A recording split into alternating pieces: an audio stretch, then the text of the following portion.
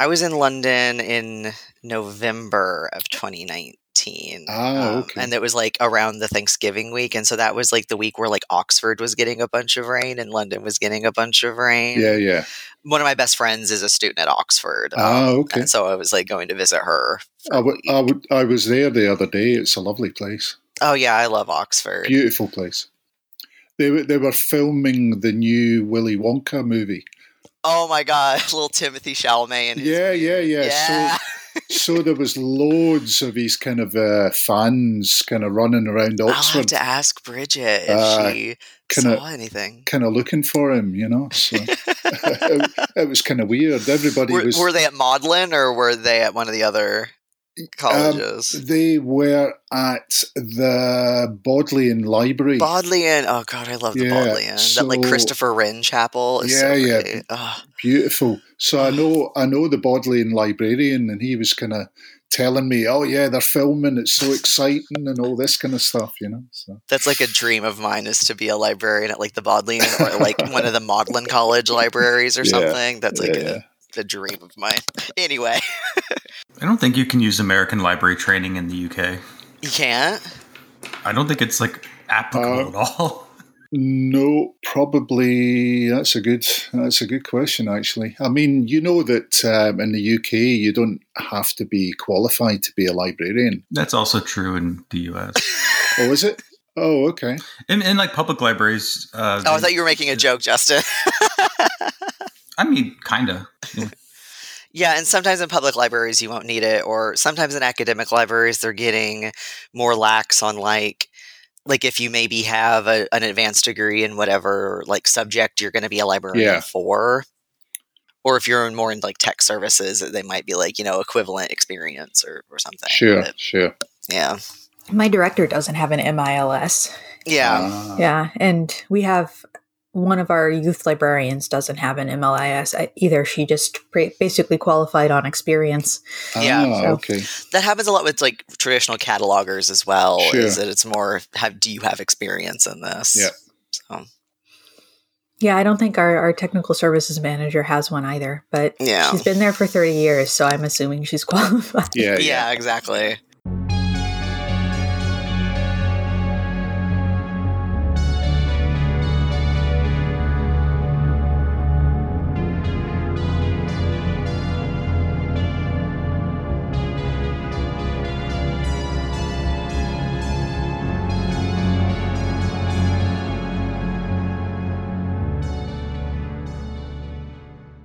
I'm Justin. I'm Scholar Communications Librarian. My pronouns are he and him. I'm Sadie. I work IT at a public library. My pronouns are they and them. I'm Jay. I'm a metadata and discovery librarian. My pronouns are he, him. And we have a guest. Would you like to introduce yourself? Yeah, my name's Alan Wylie. I'm a public library worker and library campaigner and activist, and my pronouns are he, him. Standard warning that Justin will interrupt you with drops, so just talk through it. Steamroll him. Yeah, I like your new disclaimer, Jay. You should keep doing it, because I'm never going to warn anyone. Yeah, no, anytime I listen back to an episode and the first time you do a drop on someone and they're like awkward pause, I'm like, okay, they don't know yet. This is what I expect from this podcast. So, I didn't put in a segment. Did anything weird happen that we want to talk about? Or are we going to keep everything in the DMs this week? Yeah, nothing that I think we should talk about is what I'll leave that as. Yeah, ALA probably did something. Who knows?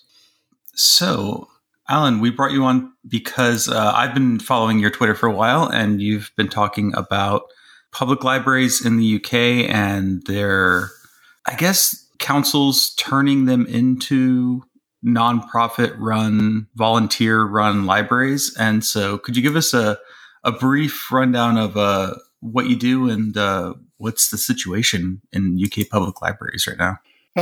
Okay, so, I mean, what I do, I'm public librarian for a local authority in London, work in a kind of medium-sized public library, doing all the normal stuff, generic public librarians do, really. I used to be a reference librarian, but a big trend in UK public libraries is to get rid of reference librarians and to get rid of reference libraries, and to put everything online and then to cut it and then to have nothing. So that's what I do at the moment. A lot of my work at the moment is trying to get people back into libraries because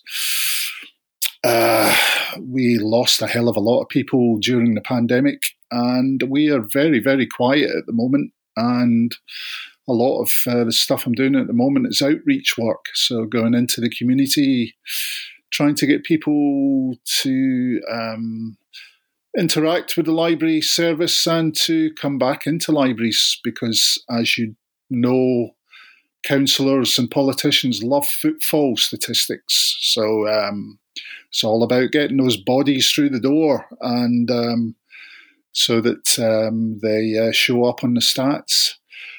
So that's what I'm doing at the moment. I've been a library campaigner and library activist for about the last 12 years on a kind of national basis.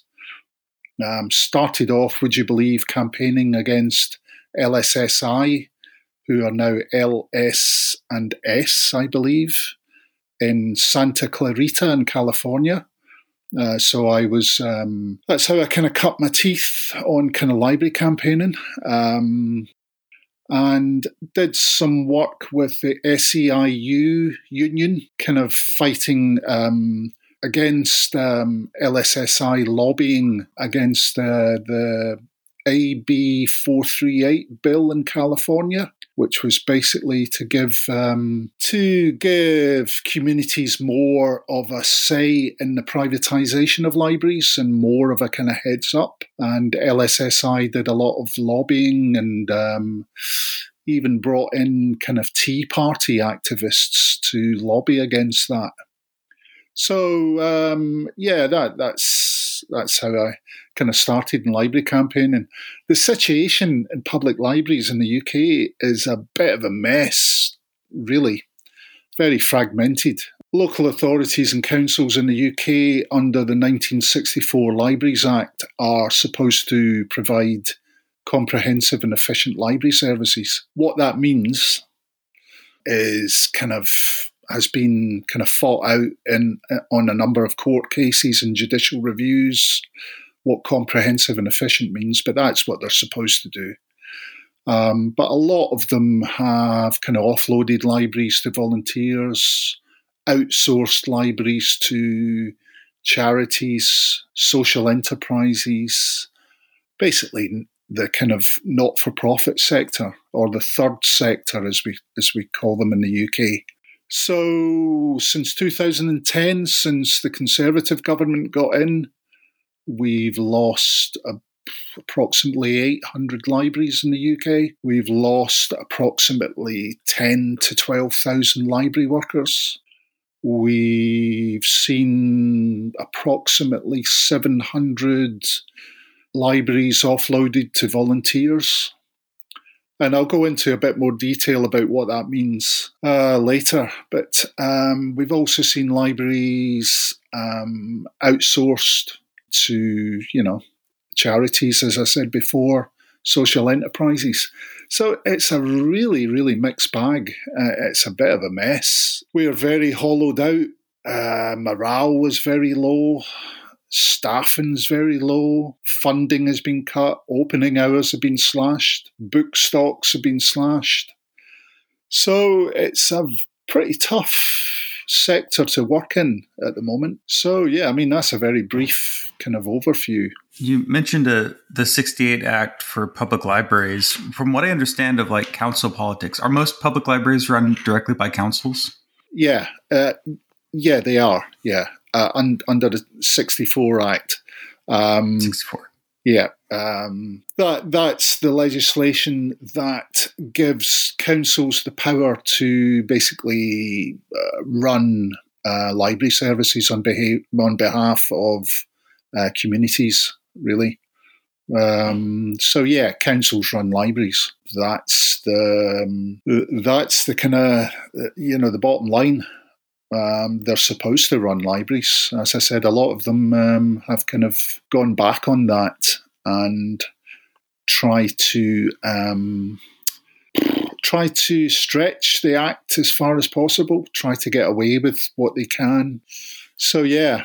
It's, as I said, it's a fragmented mess, really. Because councils can basically determine their own funding more or less. I'm not sure some of the budgetary limits, but when it comes to like providing social housing or anything else, it seems like mostly what councils do, from what I understand, is make sure that bin collection happens. Otherwise, people in the UK will lose their shit, and society will just devolve. Don't mess around with people's bins, definitely. Yeah. No, I mean councils get a central government grant, so they'll get money from central government to provide local council services.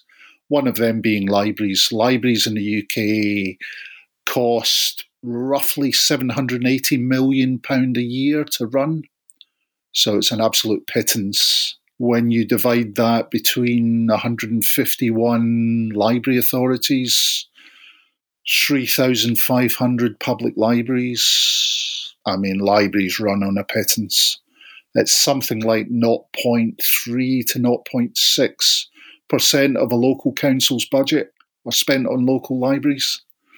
So you're really not talking about a lot of money here. But yeah, I mean, councils provide a hell of a lot more, and they also raise money through local taxes called council taxes, which are based on property values.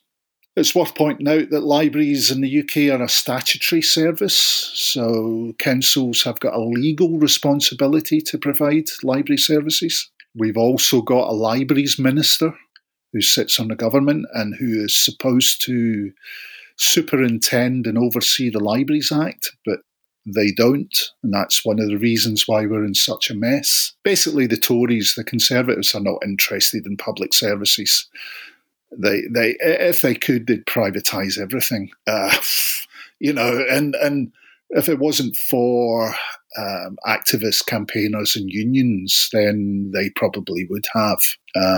But luckily, there are a lot of people out there who don't agree with them and to fight back. Yeah, there's a lot of statutory services in the United States too, in like state constitutions, but those are more or less unenforceable unless the federal government decides to do something. So I imagine it's much the same. Has devolution done anything about this? Like, are the public libraries in a different situation, like Wales and Scotland? They were. Until a few years ago, they were in a better state, but they've kind of caught up with England, and now they're in a bit of a mess as well.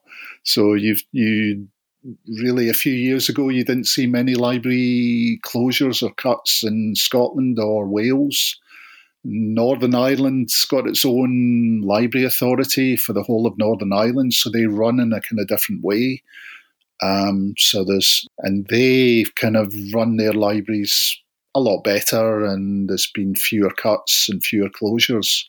Scotland and Wales have kind of closed the gap, really, and there's been big battles in Scotland recently in Glasgow, where I'm from originally, to save libraries in Glasgow and other parts of Scotland. In Wales, there are volunteer-led libraries. There are library cuts, library closures.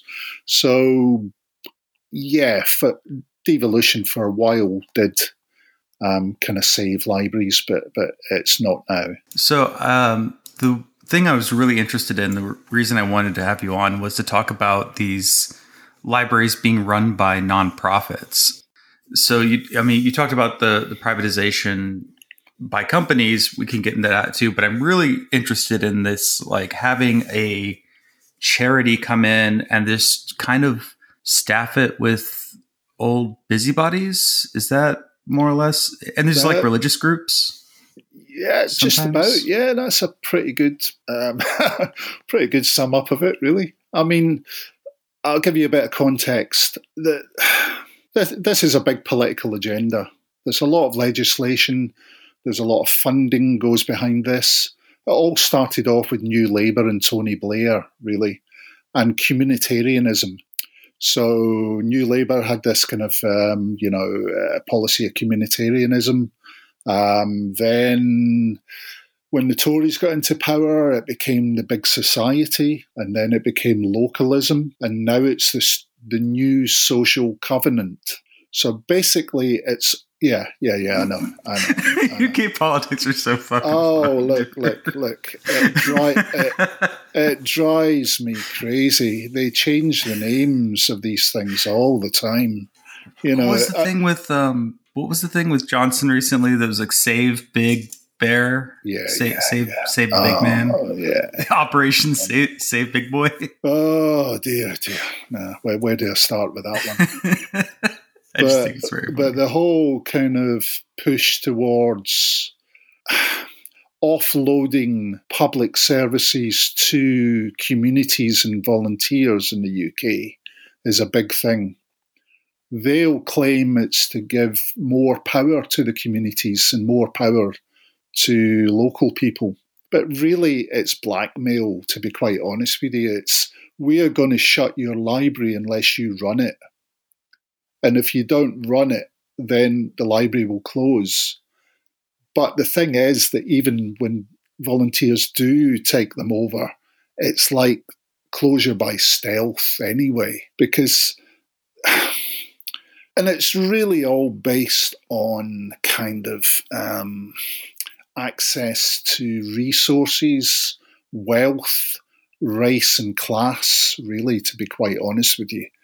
Because if you live in a wealthy area that's got access to all these things and has got retired solicitors, retired bankers, retired professionals who know how to play the system, who know how to challenge things, who know how to raise funds, how to get grants, then you've got a far better chance of running a library. Now, whether they are libraries is another big bone of contention. I mean, I wouldn't even call them libraries, because to me, a library without paid trained staff and or a statutory remit isn't a public library under the 1964 Act.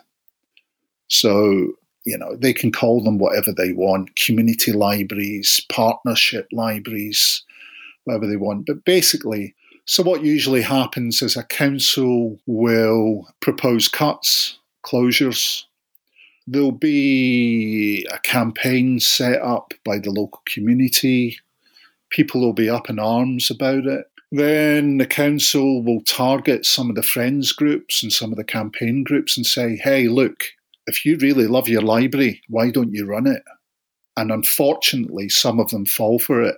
So you end up, and a lot of these groups are very kind of white, middle class to upper middle class, retired folks, really. So they're all the kind of same demographic. And they, you know, they've got a very kind of, I don't know, rosy-eyed view of libraries. I think libraries are kind of, you know, a kind of a quaint thing to do, a hobby, something that might kind of amuse them for a few hours a week. And then when they actually take on the library, the reality hits them, because they haven't got the experience, they haven't got the skills, they haven't got the funding, you know, etc., etc. Yeah, when I was thinking about this, I was thinking, like, if you want to know what your volunteer, who's going to be running the library, you look at your friends groups. Yeah. Because that's going to be the people who are going to step up and want to keep it going. So, like, yeah, the old, nice white ladies all the way down kind of demographic. Yeah, exactly. And that's who the council will target. So, you know, they'll they'll say the friends groups who, up until that point, will have been saying, "Oh, libraries are wonderful. Our paid trained staff are wonderful. We really love libraries." And then when they get the opportunity to run one themselves, they just most of them just love the idea. Oh, wonderful. This will be something to do. It's like it's some kind of a hobby. Yeah, it reminds me of the way that at any library conference, they'll get a keynote speaker that's an author or an actor or something, and their whole thing is about how much when they were growing up they loved the library, and there was always this librarian who was an older woman who unlocked the door of knowledge and discovery for them. And it's even if that is true for them, it's just the type of image of what a library is and what a library is for isn't real. And I get the sense that a lot of these retired or people have a lot of free time, people who volunteer in libraries, that's what they think a library is, and not how they actually operate day to day. I would love to see an 80-year-old person try and troubleshoot an LMS and oh Lord, trying to help other people on a computer. Well, this is one of the big concerns. I mean, volunteers having access to membership databases. I mean, what? I mean, come on, privacy and data protection. I mean, I'm not being funny, but if you're talking about a kind of a friends group or a campaign group who live in a small town or village, having access to people's borrowing records, having access to their personal details. I mean, I'll give you one example. In the UK, we've got something called Books on Prescription, which is a kind of a collection that a library has that someone's doctor can prescribe a book to them. So the books are usually about those self-help kind of books about well-being and about kind of stuff like that, or about... This is what New Labour did to the NHS. Yeah, basically, yeah. That's what we've got left. But imagine someone in a small village going into a volunteer-run library and asking for a book on something that is personal or, to do with a medical condition, or, a young teenager or kid going into a library in a village asking for a book, on LGBTQ kind of issues, or a woman going into a library in a village asking for a book on, kind of abortion rights or something like that. You know what I mean? It's just and someone in that village has got access to their borrowing record. I mean, and they're not bound by the same professional values that librarians are, basically. No.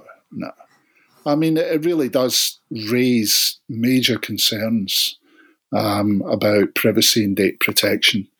And some library services have actually kind of tied down their databases so that volunteers can't access certain parts of it because concerns have been raised. So they've got the basic kind of functions, issuing, discharging, that kind of thing, but they haven't actually got access. I mean, there are lots of concerns. That's a major one. Also, there are kind of things. Volunteers don't have to turn up if they don't want to.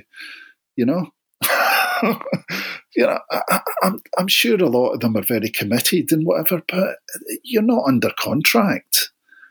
And there's not that kind of there's not that kind of what's the right word? Dedication, I suppose. I mean, and so also health and safety. I mean, who looks after that? Does the council I mean, I've been in some volunteer-led libraries that the health and safety executive would close down if they did a spot check. Boxes lying about the place, shelves looking as if they're going to topple over. It's a real. Some of them are a real mess. They're more like charity shops than libraries. I think it's how they probably imagine libraries. But yeah, I was going to ask because I've tried to imagine myself in this situation where someone tells me someone's going to take my job and do it for free. I would break everything on my way out. Like I would just make it impossible for the library to run. Yeah. What has the transition been like when people are like having to train their free replacements? Oh, I mean, you can imagine. I mean, exactly what you say. Can you train up this volunteer to do your job? I mean, I can't even explain my job to non-library people. Yeah, I mean, and can you do it in 6 weeks? It's just like, well, no, really. I mean, I also worry about the safety of these volunteers, not just of the shelves going to fall over on them, but in the United States, I think I read somewhere that public librarians, especially ones who maybe work a circulation desk or a reference desk where they're up, face to face, that their jobs are some of the most dangerous in the entire country for sexual harassment or other types of violence coming from patrons. And I didn't know if it was the same in the UK. And do you have to offer the same protections to volunteers that you might paid employees even? Yeah. Well, I actually tweeted something earlier on, which was a survey that the main public sector union in the UK, Unison, did, which represents the majority of library workers. The UK, and they did a survey in 2019 about the violence, aggression and abuse that public library workers have to put up with every day. And it's absolutely shocking, Something like 82% of library workers have experienced, aggression, violence, abuse, in their day-to-day work. So, why any volunteer would want to put themselves in that position, I really don't know. But, I mean, it's we at least we get a bit of training. At least we have built up over the years, if you're an experienced library worker, how to maybe diffuse situations and how to get yourself out of situations. It's a part of the kind of skill of being a library worker. It's a part of the skill of being in a service where anyone can walk in the building at any time. You don't know who you're dealing with. You don't know what's going to happen. Yeah, I mean, why would you want to volunteer to do that? It's getting worse, because a lot of since they've started co-locating a lot of public libraries with other council services. So you might have a library that shares the same building as the housing services, homelessness services, social services, children's services, whatever. There's a lot of that going on because of the cuts. So what they do is shoehorn all public services together in one building, call it a hub, and then, let people get on with it. But the thing is that library workers, since that's been happening, have been facing a hell of a lot more aggression and abuse, because you get a lot of people coming in who are very, very distressed, very frustrated, very angry. Yeah, so God knows why you would want to volunteer to do that. I really don't, unless, it's kind of, I'd volunteered in my early years to run soup kitchens for the homeless, but that was something that I chose to do kind of when I was 19, 20, when I was a bit kind of crazy, and I thought it was a worthwhile thing to do, So I don't know. It really worries me. I saw in one of the articles you linked to us, which will be in the notes, that there's more volunteer-run libraries now than professionally staffed libraries. How long do these volunteer-run libraries last before they just shut down? Yeah, there's more volunteers in public libraries than paid trained staff. Gotcha. Yeah. So before the pandemic, about 2 years ago, there was about 50,000 volunteers working in UK public libraries, and about 15,000, 16,000 paid trained staff. Now there's 25,000 volunteers, because it's dropped by about 50%, because volunteers are usually in the vulnerable groups, and during the pandemic a lot of them just dropped out and didn't want to come into the library because of COVID, basically. So there's about 700, about 20% of all UK public libraries are volunteer-led. So there's about 700, something like that. Some councils have more than others. Some councils don't have any. The council I work for doesn't have any volunteer libraries. Some councils are keener on it than other councils. It's really a kind of a postcode lottery, really. It's a kind of fragmented kind of picture.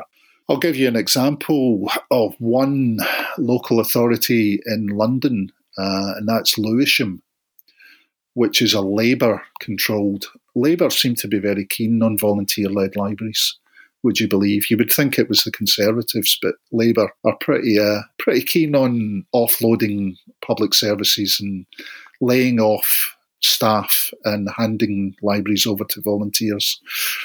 So Lewisham has got 6 different library providers. So the council's supposed to provide libraries, but they've offloaded them to 6 different groups. One of those groups is an offshore arts organisation that has African mining interests. Now, I'm not joking. I mean, so it's just like it's a free-for-all. It's like the Wild West, you know. Another one of the organisations is an ex-City guy who worked for Dell Computers, I think.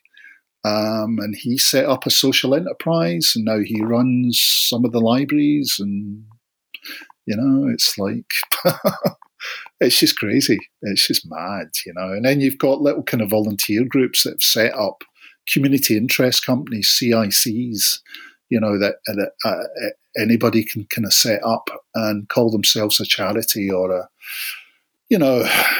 anything they want, really. And they kind of toddle along and do the best they can, really. But that's Lewisham, you know. So on the, you mentioned the privatization. The one company that you mentioned is the one based in California, and I think we've talked about another one that does library automation. But what's going on with these privatization companies in the UK? Are they running the whole library, or are they doing contract staffing? Like, how is the privatization happening? Okay, so the biggest company in the UK is a company called GLL, Greenwich Leisure Limited, who started off in the London Borough of Greenwich, running leisure services and then running the library service, and then they've expanded out, and I think is it 3 or 4 library services, about 67 libraries they run now. GLL claim to be a worker-led social enterprise, but they employ 2/3 of their staff on 0-hour contracts. They have got abysmal labour relations record. Library staff in one of the library services that they run have been out on strike twice in the last 2 or 3 years because of low pay, low staffing, everything else. So they are by no means a social enterprise. But councils seem to love them because of that tag of social enterprise, you know, especially Labour councils. They think if someone's got the social enterprise tag, then they're kind of, you know, they're kind of morally and ethically valid, you know. So GLL are the biggest one. There are four or five big county library services that have been spun out into to become public service mutuals. Because that was another big thing the government were trying to do, set up worker mutuals, but they're not worker mutuals. They're not proper mutuals. There's nothing mutual about them, really. I call them mock mutuals. So there are 4 or 5 big county library systems that have been spun out to them, and that's the main kind of players, really. LSSI, who are now LS&S, did come over to the UK. They opened up an office in London. They said they were going to try and win 15% of the UK public library sector. They didn't get one contract. They had to close their office and they had to come back to the US because the councils, for some reason, didn't trust them. I wonder why. There's something in here about risk of double taxation if the library receives funding from external sources that aren't or that aren't taxpayer funds. Could you go into that for a little bit? Sorry, what was that? Sorry. Is a risk of double taxation if the library receives funding from external sources that aren't taxpayer funds? I didn't add that to the notes, so I was wondering what... I read that in one of the links that was like the one from like the Scottish report where it was like talking about like pros and cons, and one of the ones that was like potential problems was this like double taxation thing that they could actually get in trouble for or something.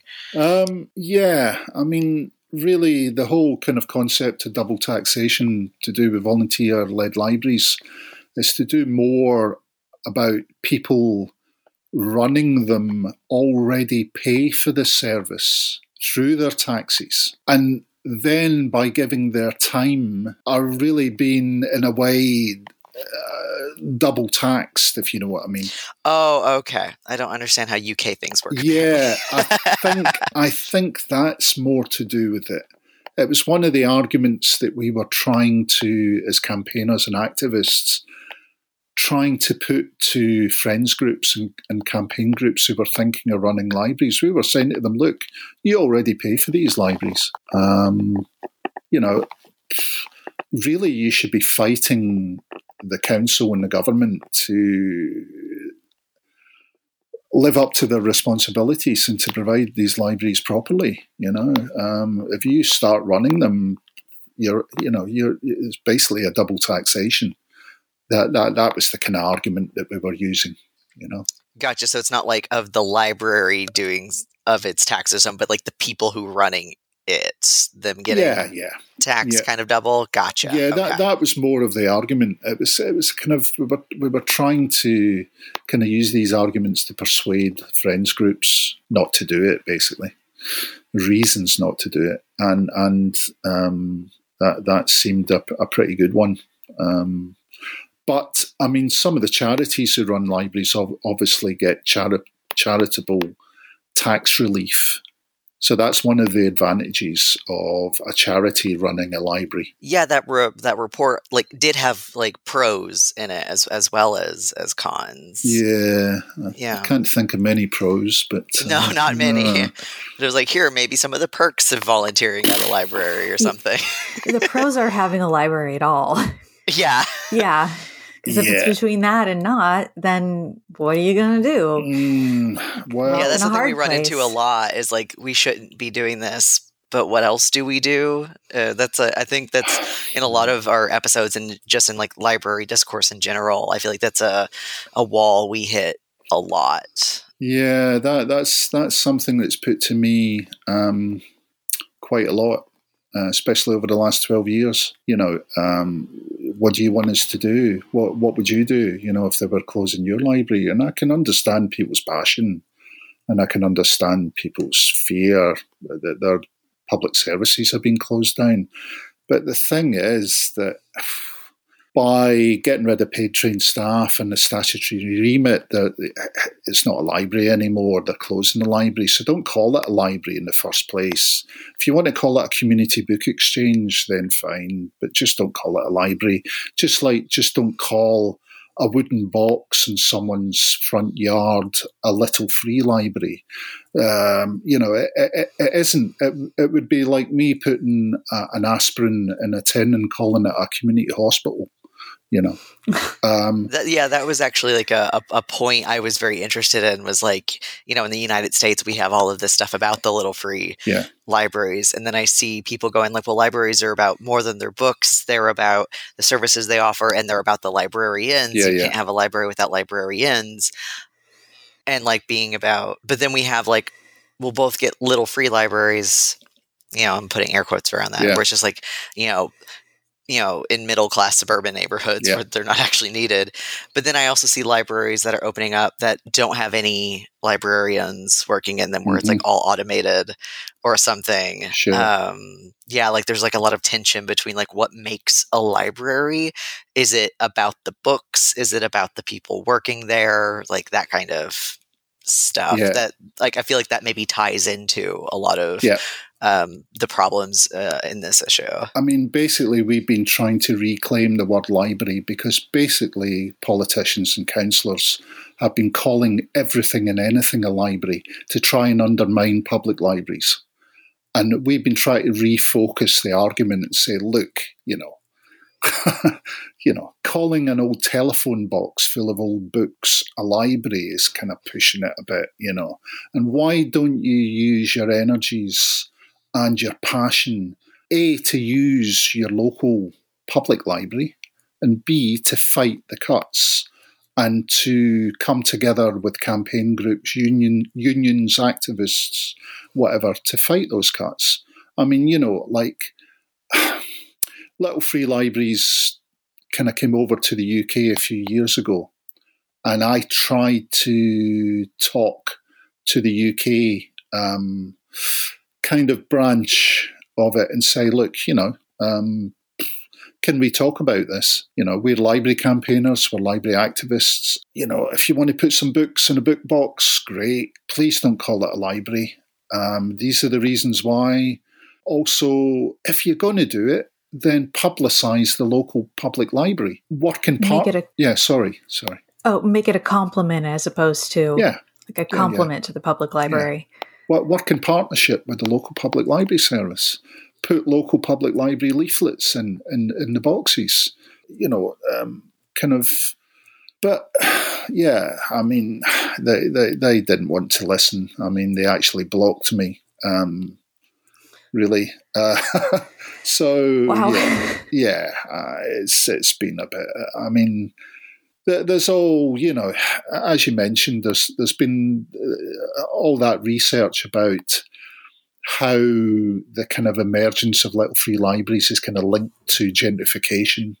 And now in places like Detroit, there's been a kind of pushback against them.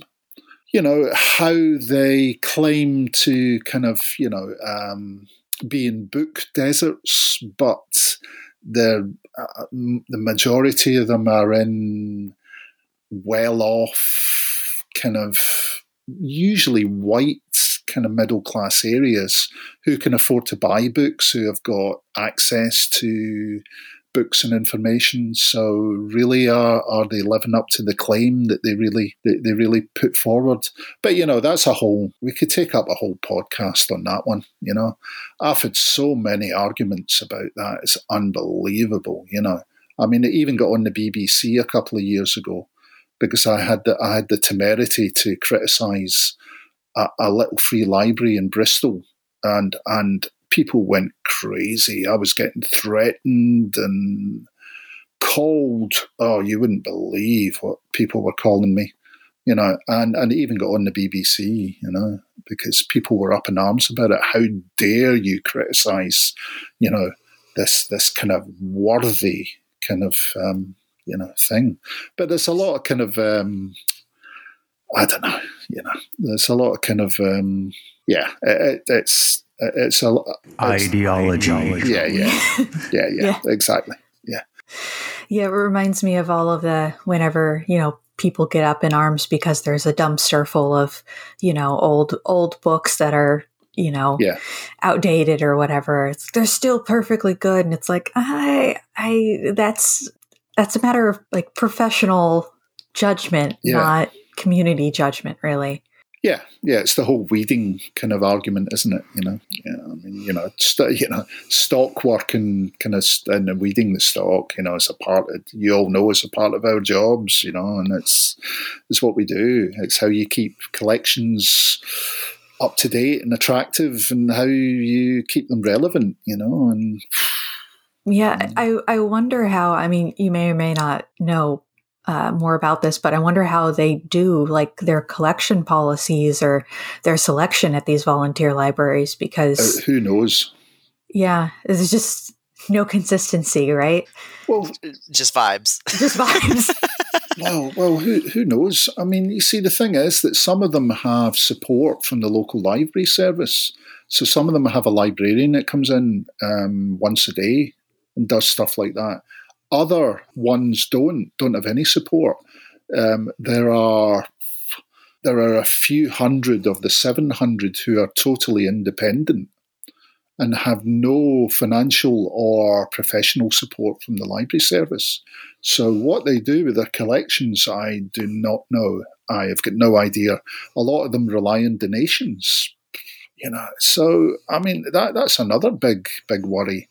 So do they censor their collections? If you had a religious group who were running a library, would they have books on certain subjects that they didn't agree with? God, I mean, it's a minefield. I mean, who knows what they do? It's one of the big concerns. The whole equalities thing as well. Who's keeping an eye on not just the stock, but who within the communities that these so-called libraries are in, who feels excluded, who is being excluded, who doesn't feel welcome, who for different reasons. It's a big worry. Yeah, I imagine a lot of the collection in places is just done by app. Sort of the whole thing with Hoopla the other day, where there's like neo-Nazi books and Hoopla, and I'm like, I'm not surprised at all that happens, because like you buy bundles of books, and it probably looks a lot like the collection development at the first library I worked at, where there wasn't really a collection development person. And we didn't really buy books except ebooks. So we're just like, whatever's in the bundle, that's what we got. Yeah, I mean, I'll be the first to admit that a lot of public libraries now don't have kind of collection development teams, stock librarians. A lot of them just rely on supplier selection and get the top 100 and top 10, So, yeah, I mean, public libraries are guilty of that as well. But,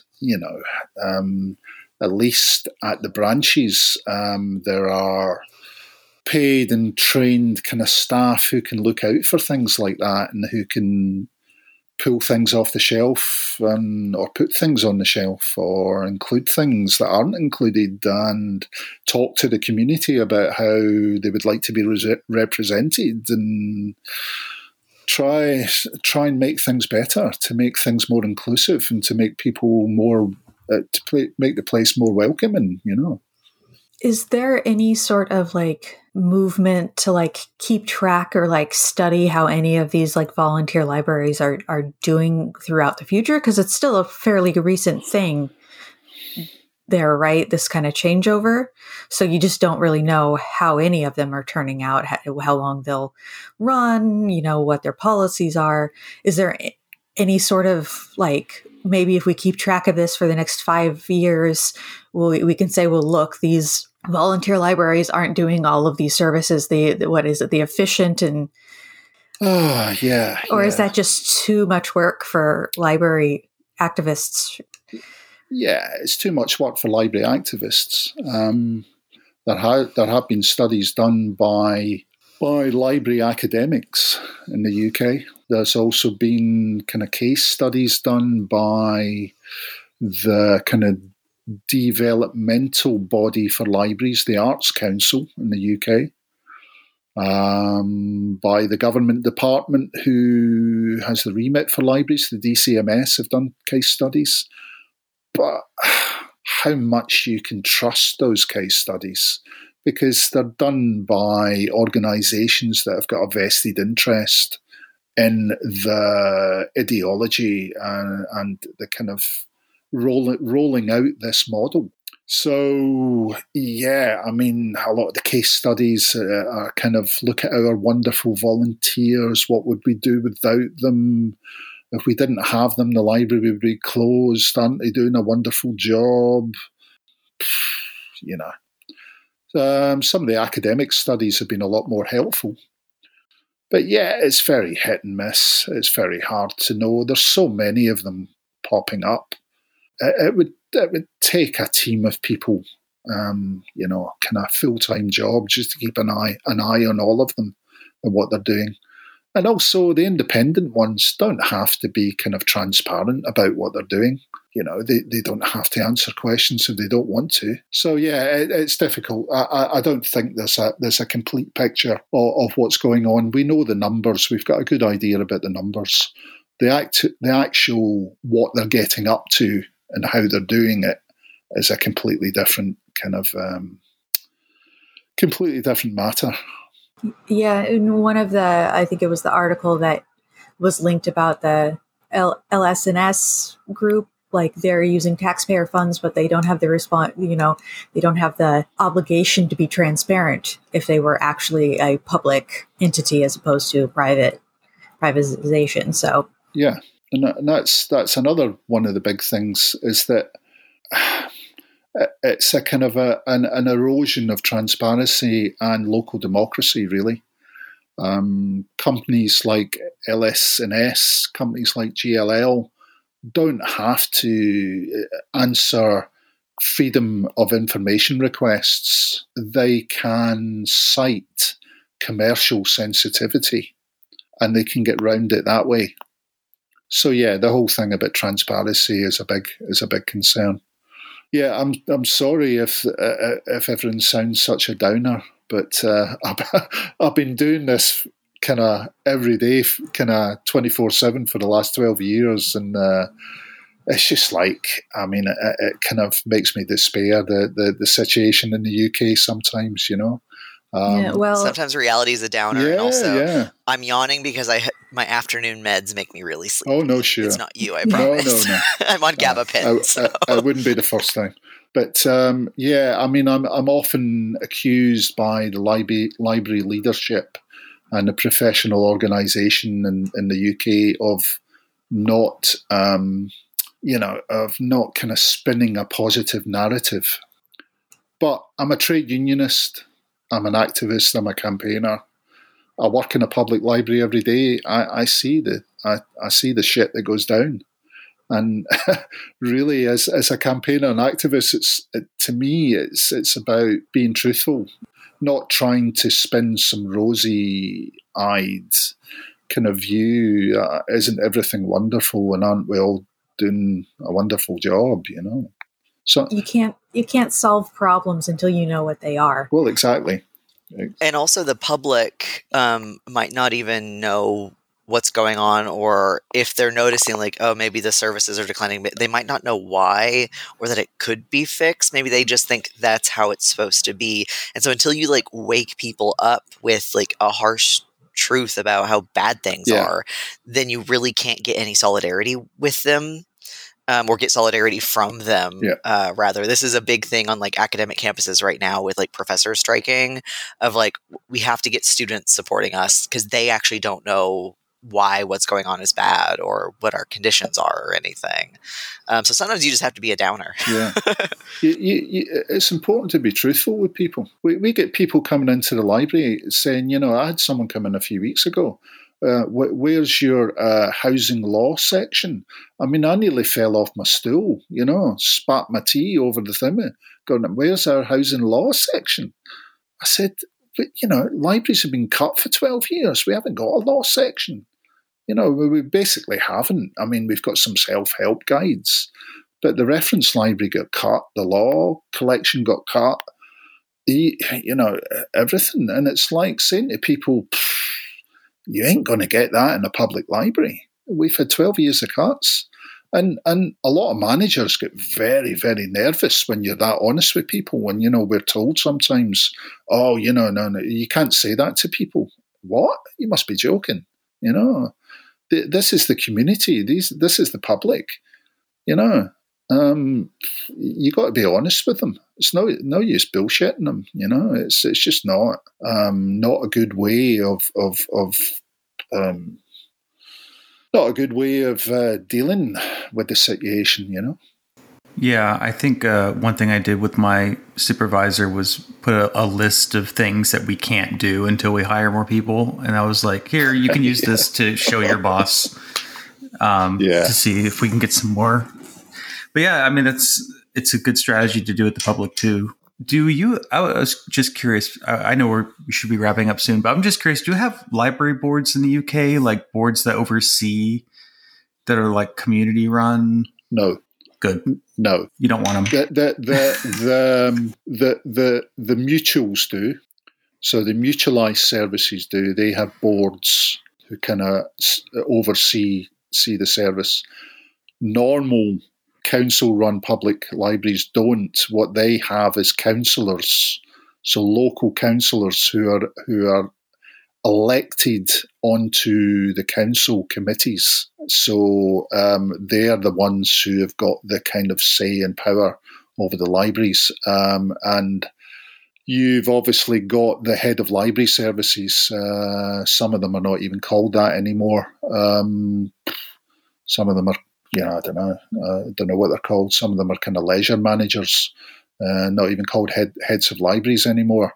There was a time when the borough librarian or the head librarian was kind of respected, but not anymore. It's kind of, libraries are kind of, some library services in the UK are stuck in with cemeteries, It's kind of, and this is another thing, how libraries are kind of positioned within local authorities and councils in the UK is crazy, Some of them are in with education, some of them are in with leisure, some of them are in with parks, some of them are in with cemeteries, some of them. It just shows you how kind of low a profile public libraries have in the UK. And one of the reasons for that is that we don't really have a proper national strategy. We don't really have a proper national publicity campaign.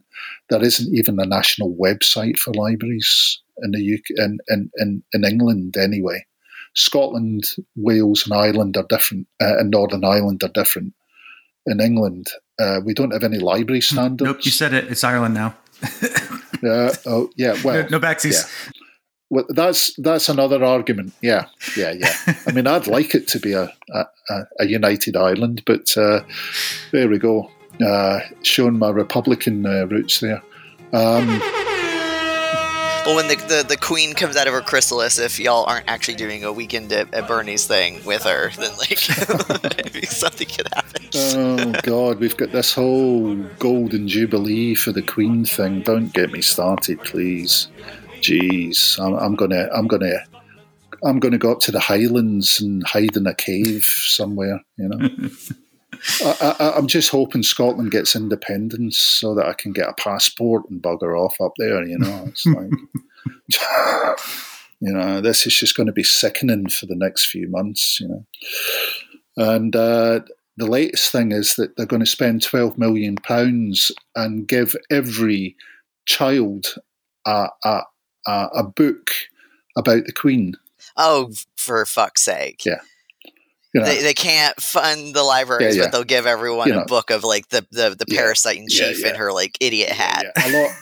A lot of kids go to school hungry, and that would fund millions of free school meals, but they want to give each kid a book about the Queen's Golden Jubilee. Propaganda is 12 million is more quid. important.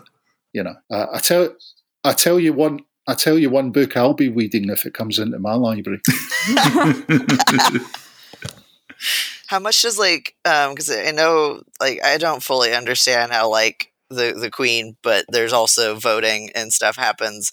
How much does do local elections or anything affect how libraries get funded and whatnot in the UK? Because that's something I'm always in very radical leftist circles here. You get a lot of people who don't vote, and I'm never going to shame someone for not voting. But one thing I do try to say is if you vote for one thing, try to look at what local things you could vote on would affect libraries, because often if you've got library boards or something, they just get overrun with right-wing conservative angry moms and stuff otherwise. No, I mean, the only thing you're really voting for is the colour of the party. So, I mean, you're either voting for Labour councillors or Tory councillors or Lib Dem councillors. Now, Labour is supposed to be in support of public services and libraries, but it doesn't work out that way. There's a lot of Labour. So there's not individual bills or anything you would vote on. No. Gotcha. No. There's the overriding act, really. And then local councils have their own library bylaws.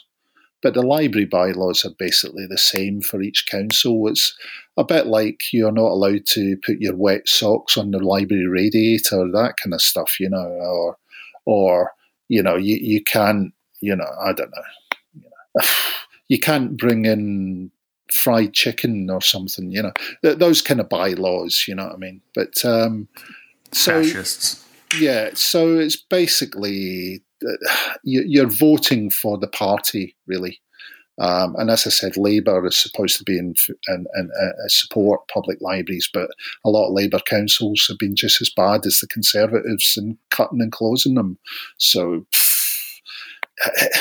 yeah, I don't really know what you're voting for anymore, to be quite honest with you. Yeah, I can't wait until you do austerity to the police and then have volunteer police, because what I know about British people is they would love to do that shit for free. Oh, some of them do. We have community police officers.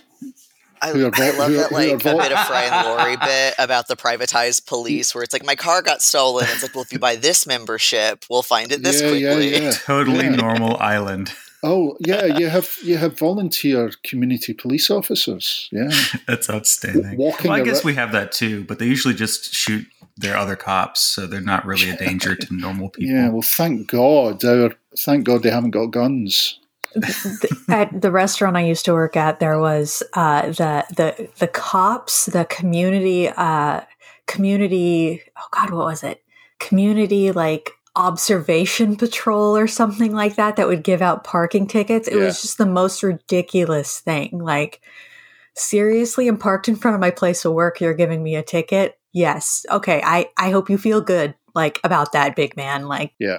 I mean, years ago, before I got involved in kind of campaigning in the US, the only things I ever heard about US public libraries was being shocked that people could take guns into libraries in some states. I know it's not all states. And the other thing that used to come up all the time was fleas in public libraries or bed bugs.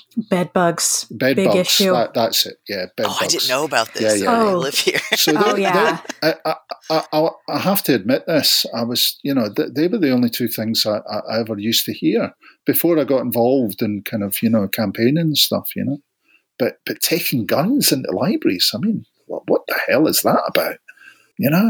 I mean, if I saw someone come into a library with a gun, I'd be pressing the panic buttons and locking myself and all my colleagues in the workroom. I mean, it would be a good bit to do that in the US too. I would just hit the panic button and run into the office. Yeah, madness. Yeah. So we try to end on an action-oriented question, and since you're an activist, this might be an easy one for you. But what should people be doing to support your work? Well, apart from using libraries, they should be talking to library workers and kind of making partnerships and links with their local library service. A I would say join a friends group, but that's a bit problematic sometimes. But link into local campaign groups, unions, that kind of thing. Don't just wait for the cuts to happen, but actually start talking to public library workers and start becoming kind of active in your community, really. I think I want to see like Pits and Perverts concert, but like for libraries. That's what I want to see. Yeah, definitely. Get Bronski beat back. Like definitely. Yeah, that would be great. Yeah, that would be great. Can we make Blobby a library icon? I think that would really gain some meme power for libraries in the UK. Yeah, who was it? Was it SEIU? One time had a big dinosaur or something, didn't they? Was it the privatization beast or something like that? I remember seeing that. Great. I remember seeing that at their anti kind of privatization demos or picket lines or something. So something like that, yeah, or Blobby or whatever. Yeah, just no famous authors or anything talking about how they love libraries. Yeah. I mean, Blobby will never be cancelled. I need to be careful because I know a lot of kind of authors in the UK and they've been very supportive towards libraries. But if I have to hear another kind of anecdote, kind of laden story about, safe havens or something, I'll scream, And are like, by you being on this podcast, are we like libel, or are we like, will like the UK libel laws like apply to us right now? Like, am I going to get in trouble for like calling the Queen a parasite? Or technically, we're published in the US, so okay, no. Yeah, cool. You won't get locked in the Tower of London. Don't worry. Because I know they're like really strict about that over there, like more so than here. It's place of publication, because I know this because I listen to some UK podcasts, and whenever they have Americans on, the Americans are like, "Oh, I can say that for you," and they're like, "No, you can't. It's where it's published." Yeah, gotcha. So, all right.